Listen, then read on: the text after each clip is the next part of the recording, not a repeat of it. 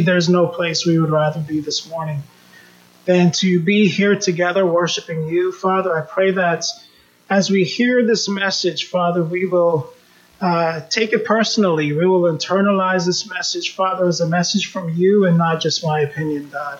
God, thank you so much for your word. Father, thank you so much for your whole Bible, God, your whole word, your word in its entirety. Father, I pray that we will dig into your scriptures, Father, as we leave here, Father, and learn from it and apply it to our lives. God, I pray that our hearts are moved this morning. Through your Son's name we pray. Amen. Amen. Good morning, everybody. Thank you so much to Charlie and Becky for sharing their heart in communion. Really appreciate your vulnerability, Charlie and Becky, just how much you give to God's kingdom as well. I want to welcome everybody visiting with us this morning. Those who are accustomed to us and those who are here for the first time, thank you so much for coming. I would love for you to come back again after this. And, today we're starting a new series. So you've come at the right time, and would love for you to come back to hear the rest of the series. Also, I want to congratulate Rome on getting baptized on Wednesday. That was awesome. An awesome time together. It's just such a pleasure to see our young people loving God's word, right? And wanting to learn God's word and wanting to follow him. And so, like I said, today we're starting a new series.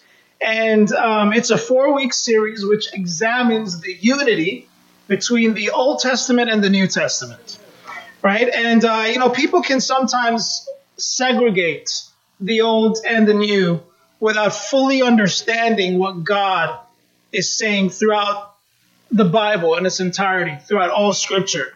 And so through understanding our impulse to apply and misinterpret the Bible, we can see the story of redemption that unifies everyone from Abraham to Paul and points to Jesus, who is indeed the linchpin that unites the Bible. So consider, if you will, a jigsaw puzzle. Anybody like jigsaw puzzles? Yeah. Right? So I saw like one hand. Jeez, guys. All right, 2 hands. Come on. Jigsaw puzzles are fun, right? It tests your patience, right? And so, but anyhow, consider a jigsaw puzzle, right? And a collection of intricate pieces that are laid out, and each holding a fraction of the bigger picture.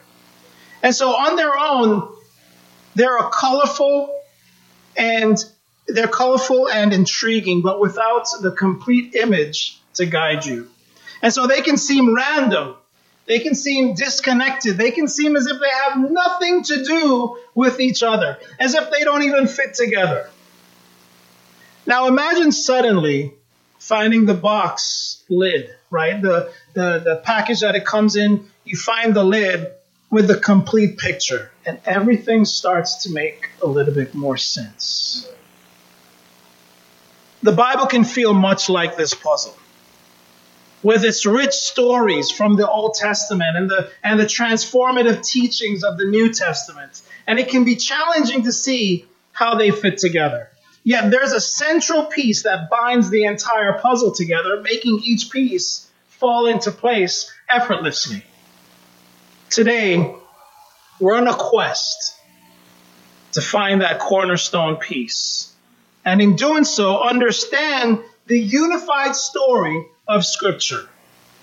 And so journey with us this morning, right? Let's open our Bibles this morning. We're going to flip through some Scripture and uncover the unifying heart of the Bible, who is Jesus Christ. He is, as I mentioned before, the linchpin that hinges the Testaments together and helps us understand what God has done. So let's make a few declarations throughout this series. All right, we're going to start with one declaration this morning that I'd like you to write down. The first declaration that we will make is that we will treat Jesus as the center of the entire Bible, interpreting all Scripture in light of him. Right? Let me repeat that. We will treat Jesus as the center of the entire Bible, interpreting all of Scripture, Old and New Testaments, in light of him. And so this morning, what we're going to do is support this declaration. How many of us have watched the television show Ted Lasso? Right? Pretty good show, right? There's some parts of it that you want to kind of have that remote handy to kind of go through there, right? But it's a pretty good show. It's hilarious. And so Ted Lasso, he depicts an underdog story in which we see the impact a person can have on an entire community of people. And so he's an American coach, right? And he doesn't know anything about soccer, right? And this is quite comical. His lack of knowledge is quite comical because he's hired as a coach in the English Premier League, right? The top league in England. Now, England has like 30-something soccer leagues, right, under English football, but he's hired to coach a team at the top level. And he knows nothing about soccer. Never played it, right? He never watched it. He has no connection whatsoever to the game. And so he is made fun of and belittled throughout the first season of the show. But his charm and the love that he shows to others changes the team. And so by the third season, Coach Lasso decides to completely change the team's plays. And everyone doubts that it's going to work. After all, he knows nothing about the game, right? But he decides, okay, I've learned some things through reading and whatever. I'm going to change some plays here. And so everyone doubts that. However, amidst the struggle and the doubt, one of his friends, Trent, tells Ted that it's going to work. That you changing the plays, this is going to work. And so over these few seasons of Ted's coaching, his influence has created a community that can work together no matter what the strategy. And so one of the reviewers of the show said, by slowly but surely building a club-wide culture of trust and support through thousands of imperceptible moments, all leading to their inevitable conclusion. So we often want instant results, right? Yes, indeed. We often want instant results. But just as Ted Lasso gradually built trust and changed a soccer team through numerous small moments, God's plan for salvation has been a gradual journey filled with countless moments leading us to Jesus. Right? It's been a gradual journey, and we see that throughout the scriptures. It's just a slow journey. And I hope we will be receptive to some of these moments as we move through this series this morning. And so here's what we're going to do. We're going to start with one such moment, right? We're going to start with Jesus in the Old Testament. And so Jesus had a moment when he had to explain to disciples how the Old Testament points to him. And we're going to turn our Bibles this morning to Luke 24. Luke 24, we're going to start in verse 24. Amen. So Luke 24, we're going to start in verse 24. And what? Just some background here. This is a passage of entitled On the Road to Emmaus, right? And so, after Jesus was crucified and he rose from the dead, we had some gentlemen, and they were walking. Two of them were going to a village called Emmaus, about 7 miles from Jerusalem. And so as they're walking, they're talking and discussing a few things, right? And Jesus happens to walk along with them, unnoticed that he is the Messiah, right? And so he says, what are you discussing together as you walk along? And they stood still, their faces downcast. And he says back to Jesus, "Are you the only one visiting Jerusalem who does not know the things that have happened there in these days?" And Jesus says, "What things? What things happened?" And so they start to explain what happened there in Jerusalem. And so in verse 24, as they've come to the end of their story here, it says, "Then some of our companions went to the tomb and found it just as the woman had said, but they did not see Jesus." He said to them, "How foolish you are, and how slow to believe all that the prophets have spoken. Did not the Messiah have to suffer these things and then enter his glory?" And beginning with Moses and all the prophets, he explained to them what was said in all the scriptures concerning himself. You know, Darrell Bach writes that Jesus is not being cruel here, but his gradual revelation of himself allows them to learn certain lessons about trusting God's promises. You know, the disciples were so slow to believe that Jesus calls them foolish. Jesus calls them foolish here because they're so slow to accept and to believe, right? And so they were slow to believe the scriptures, like even Isaiah 52 to 53. They were so slow to believe Psalm 16, right? They were so slow to believe scriptures, not to mention Deuteronomy 18 through 15, which says, "The Lord your God will raise up for you a prophet like me from among you, from your fellow Israelites. You must listen to him." That's Deuteronomy, right? Psalm 2, verse 7, I will proclaim the Lord's decree. He said to me, "You are my son. Today I have become your father." Psalm 110, verse 1.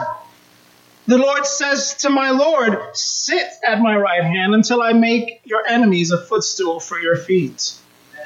Daniel 7:13. "In my vision at night I looked, and there before me was one like the Son of Man, coming with the clouds of heaven, and he approached the Ancient of Days and was led into his presence." How amazing is that? Daniel 7, verse 14. It says, "He was given authority, glory, and sovereign power. All nations and peoples of every language worshipped him. His dominion is an everlasting dominion that will not pass away, and his kingdom is one that will never be destroyed." The disciples were told about these things many times. Over and over they were told these things, but they had a hard time believing it could happen. But the more they learned gradually, right? Again, sometimes we want things pretty fast. We want to learn things pretty fast. We want to move on, right? But the more they learned gradually, the clearer it became for them. And so they were reminded to remember what God said and trust that it would happen. They were reminded to remember it. That God said these things and promised these things, and they would happen. You know, this shows the necessity of seeing Jesus as the culmination of God's promises from the very beginning. Amen. The very beginning of time. You know, we live in a fast-paced world where we must have everything right now. Soon is not good enough. That's too long. Let's have it right now. Right? We have apps. We have different things that helps us to accomplish things right now. Right? Now we have DoorDash. We have Uber Eats. We have Instacart apps. Instacart. right? It's not good enough that with the Publix is like less than a mile down the street. We want to stay home and still get it now. I'll tell you a story. I'm telling you part of the story, actually. So the other day, and I've mentioned this to some of you guys, and mentioned how hot I was. Heated. Not hot like good looking, but heated. Maybe that too. But so I ordered Domino's, right? And it was like probably 8:10. Travis was hungry, and I ordered Domino's, and I wanted to treat him to pizza that night. And this was about 8:10. And so on the app, what it normally does is it shows you when they put it in the oven. And as it bakes, when it comes out for prep, and then when it leaves, right? And so I'm watching it. I'm watching the app, and it's not moving. They haven't put it in the oven yet. So I'm like, okay. Like 20 minutes goes by, and I'm still looking at it like I have nothing better to do, right? And it's still not moving. And so the blood is starting to boil now because Travis comes out and he's like, so the pizza here yet? No, not here yet. Not even in the oven. Right? And I'm starting to get livid now, right? And so it's like 8:30, 8:45. And so I decide, okay, well, I'm just going to ease up. I'm not going to call him. I'm just going to wait. It's like 9:10. You know what I'm saying? Peanut butter and jelly, right? It's like 9:10, and they're just leaving. Right? So I literally watched the app for like an hour. And they're just leaving. And I'm like, all right, cool. No problem. I'm all right. Not really, but I'm all right. The guy comes, he gets there at and he drove pretty fast, I guess, right? He gets there it was like 9:20ish. He gets to the house, and I'm tracking him. I'm tracking him on the app, so I know when he turned on the street. So guess what I do? To save him some time, I come outside. Right? I come outside, I walk down on the sidewalk, and I see him get out of his car. And as he gets out of the car, he's walking up to me with no pizza in his hand. Yeah, right? No pizza is in his hand. And so he comes up to me, and I don't know why he even tells me this. I don't know why he got out of the car. He's like, so I don't have the pizza in the car. So where's my pizza, dude? I've been watching you. You put it in the oven. You cooked it. It was prepped. And I watched when you left. So where's my pizza? So apparently he forgot my pizza. And then he has the gall to tell me, oh, it's right down the street. I'll be just 5 minutes. No, you're not going to be 5 minutes. I know exactly where it is. And it takes at least 10 minutes to get there. And 10 minutes back. And I don't want cold pizza. I was hot. I prayed like 20 times. Right? I was heated. And so he left. And I called them back to find out what was going on. And first of all, I had to hold for like 15 minutes. It was like almost 10. It was close to 10 o'clock now for a 8:10 order, right? And the lady got on the phone and she was acting as if I did something wrong. And then she's like, you know what? I'll just go ahead and put it in the oven right now. And I'm like, okay, I did say I didn't want cold pizza. But now you're making me another pizza and it's almost 10 o'clock. I'm like, you know what, lady? It's all good.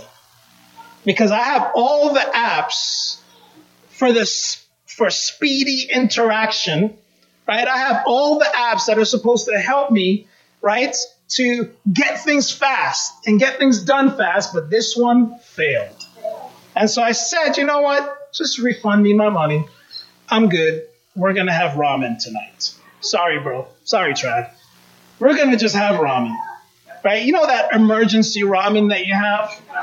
right? And when you can't cook, you just have to make ramen, all right? And so we're just having ramen tonight. And so I went, okay, this is the part that I said, y'all need to forgive me about this. I went on Yelp.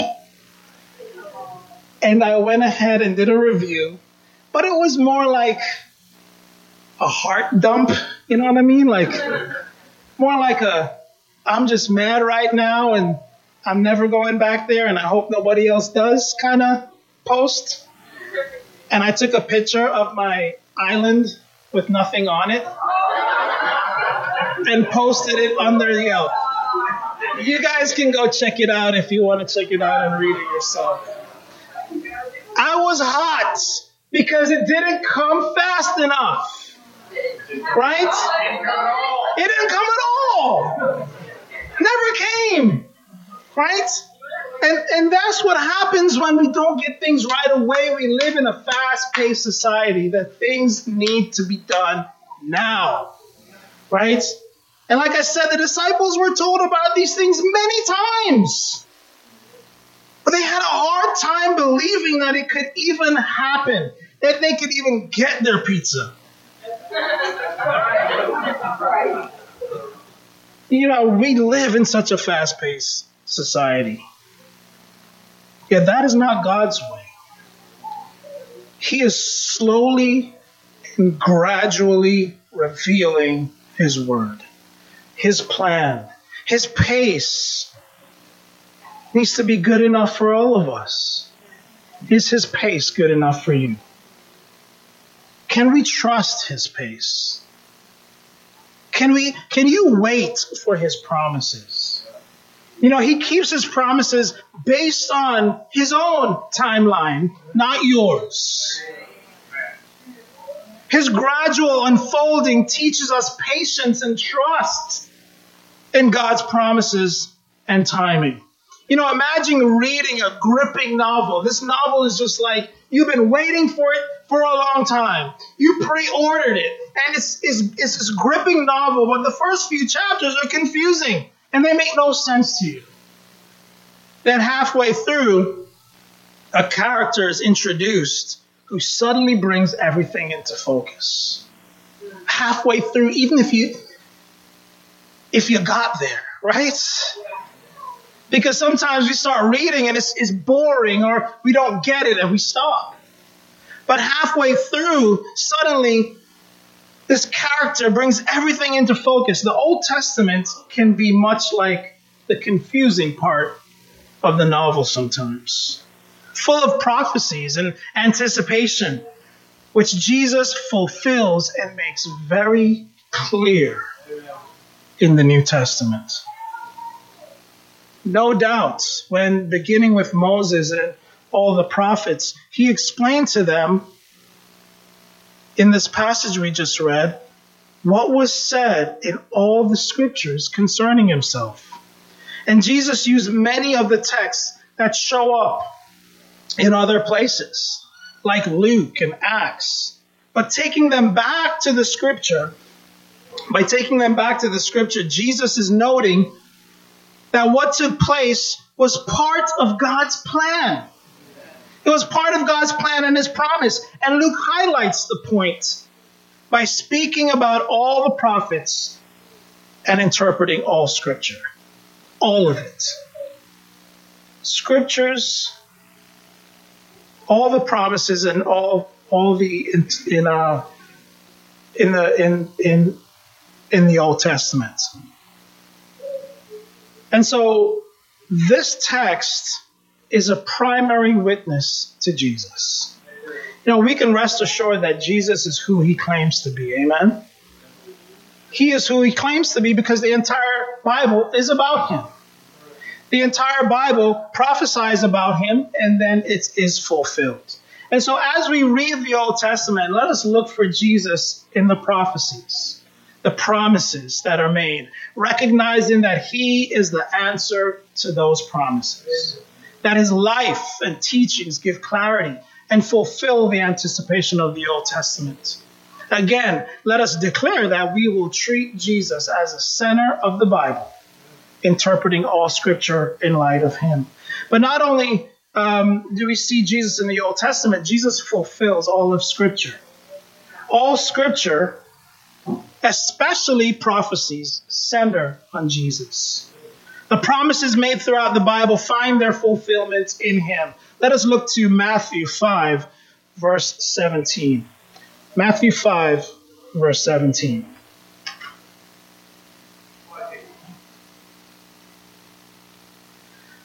And I'm going to read a little bit more than what is on the slide there. But in Matthew 5, starting in verse 17, it says, "Do not think that I have come to abolish." This is Jesus talking, by the way. "Do not think that I have come to abolish the law or the prophets. I have not come to abolish them, but to fulfill them.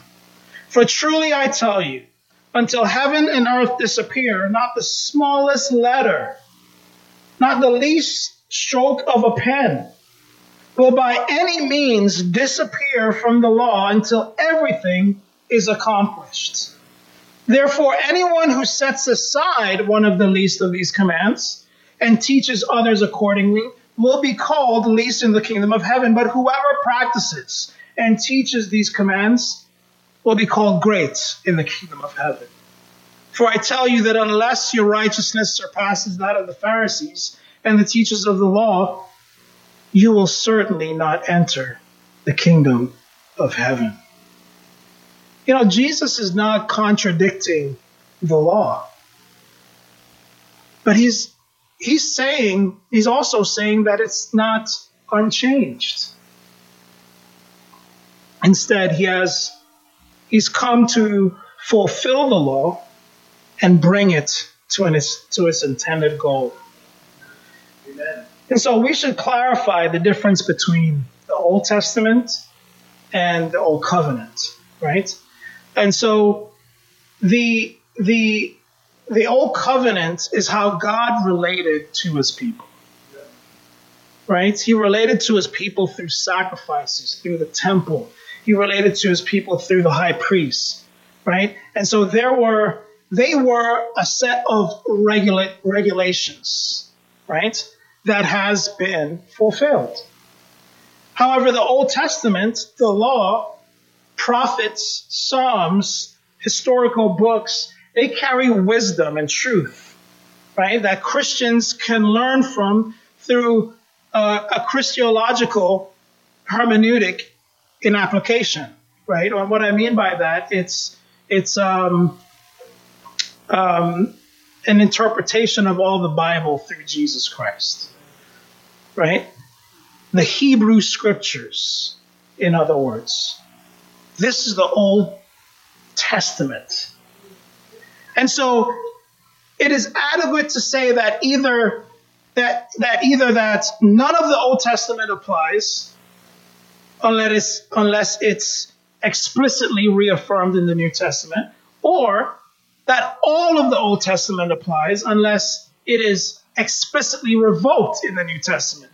And so instead of saying those two things, rather what we need to say is that all of the Old Testament remains normative and relative. And relevant, I should say, for those who follow Jesus. So let us take a look in 2 Timothy 3, starting in verse 16. It says, all scripture is God-breathed. All of Scripture is God-breathed and is useful for teaching, rebuking, correcting, and training in righteousness. All of it. There is not a part of Scripture that we could say, no, this is of no use. All Scripture is. None of the Old Testament can rightly be interpreted until one understands how it has been fulfilled in Christ Jesus.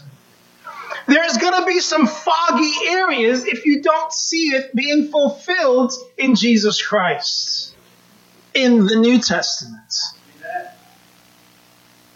So think of Jesus as a last piece of a puzzle, for instance, right? We were talking about puzzles earlier. Think of Jesus as the last piece of a puzzle, that the piece that completes the picture, making it whole and meaningful. Without this piece, the puzzle is incomplete. Right. And the image is unclear. The Old Testament law is the incomplete puzzle, and Jesus is the final piece. There has to be Jesus for it to be complete. Not only is he like the missing piece of the puzzle, but he's the central piece of the Old Testament. He's a central piece of the Old Testament. If you read the Old Testament without considering Jesus, you're reading it wrong. Jesus is the linchpin. And so a linchpin is an incredibly old word, right? And it's hearkening back to, if we can go to the next slide, it's hearkening back to the center of a wagon wheel that attached to a cart or carriage, right? And so in Old English, this central attachment was called a linus, L-Y-N-I-S.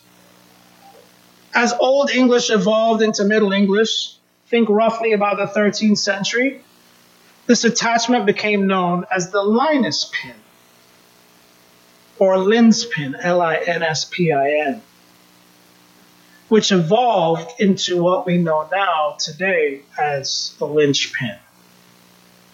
A linchpin today is an essential component of the home, something without which everything else will fall apart. It holds it together. A court case, a chemical compound, they all have a linchpin. It holds it together. If you remove that linchpin, right, that wheel falls off and the carriage comes down. Jesus is the linchpin of all Scripture and of all human history. Everything that we know of our past, Jesus, through the Bible, Jesus is the linchpin of all of that. History, Old Covenant, Old Testament. For truly knowing Jesus Christ is what the Bible is all about. And when he's the hinge that holds Scripture together, Jesus not only brings to light all that Scripture holds, he also holds together a people who might be separated by various methods of interpretation. Right? Because sometimes we hear one interpretation, another interpretation, right? All these different things, and you would think that the kingdom of God and the church would fall apart because of so many different interpretations. Well, you know, the one thing that unites all of them is Jesus. Through all the confusion and misinterpretation of Scripture and all of that, you know, the one thing that unites them all is Jesus. We can talk about non-denominations, denominations, all these different things. It's Jesus that unites all of them. If you don't want to call him your brother, you can call him your cousin, but they're united in Jesus. Such interpretive decisions matter, and they should be explored. Jesus matters more. For he's the one by whom the Old and the New Testament find their perfect relationship. And so the house of the gospel of Jesus is built on that foundation of the Old Testament. And it's hard to have one without the other. You cannot have Old Testament and not have New Testament. You cannot have New Testament and not have Old Testament. When we look at the laws and the commands in the Bible, we should remember that Jesus did not come to erase these, but to fulfill them. This understanding will shape how we interpret and apply God's law in our own lives, leading us to a greater reverence for Jesus and his role in our salvation.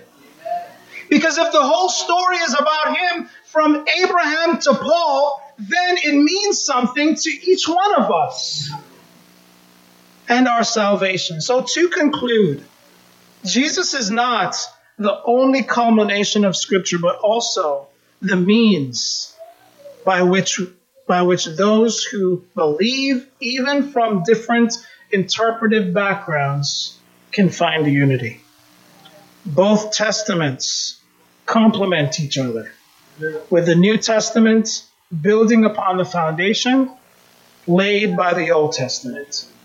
And so my prayer is that we will leave here today with a greater appreciation for the unity of the Testaments. And if there's any question about what you just heard, I would encourage you to speak to the person who brought you today. In fact, they may do a better job explaining the unity of the Testaments than I have started to already. And we hope to see you back here next week. And to God be the glory. Amen.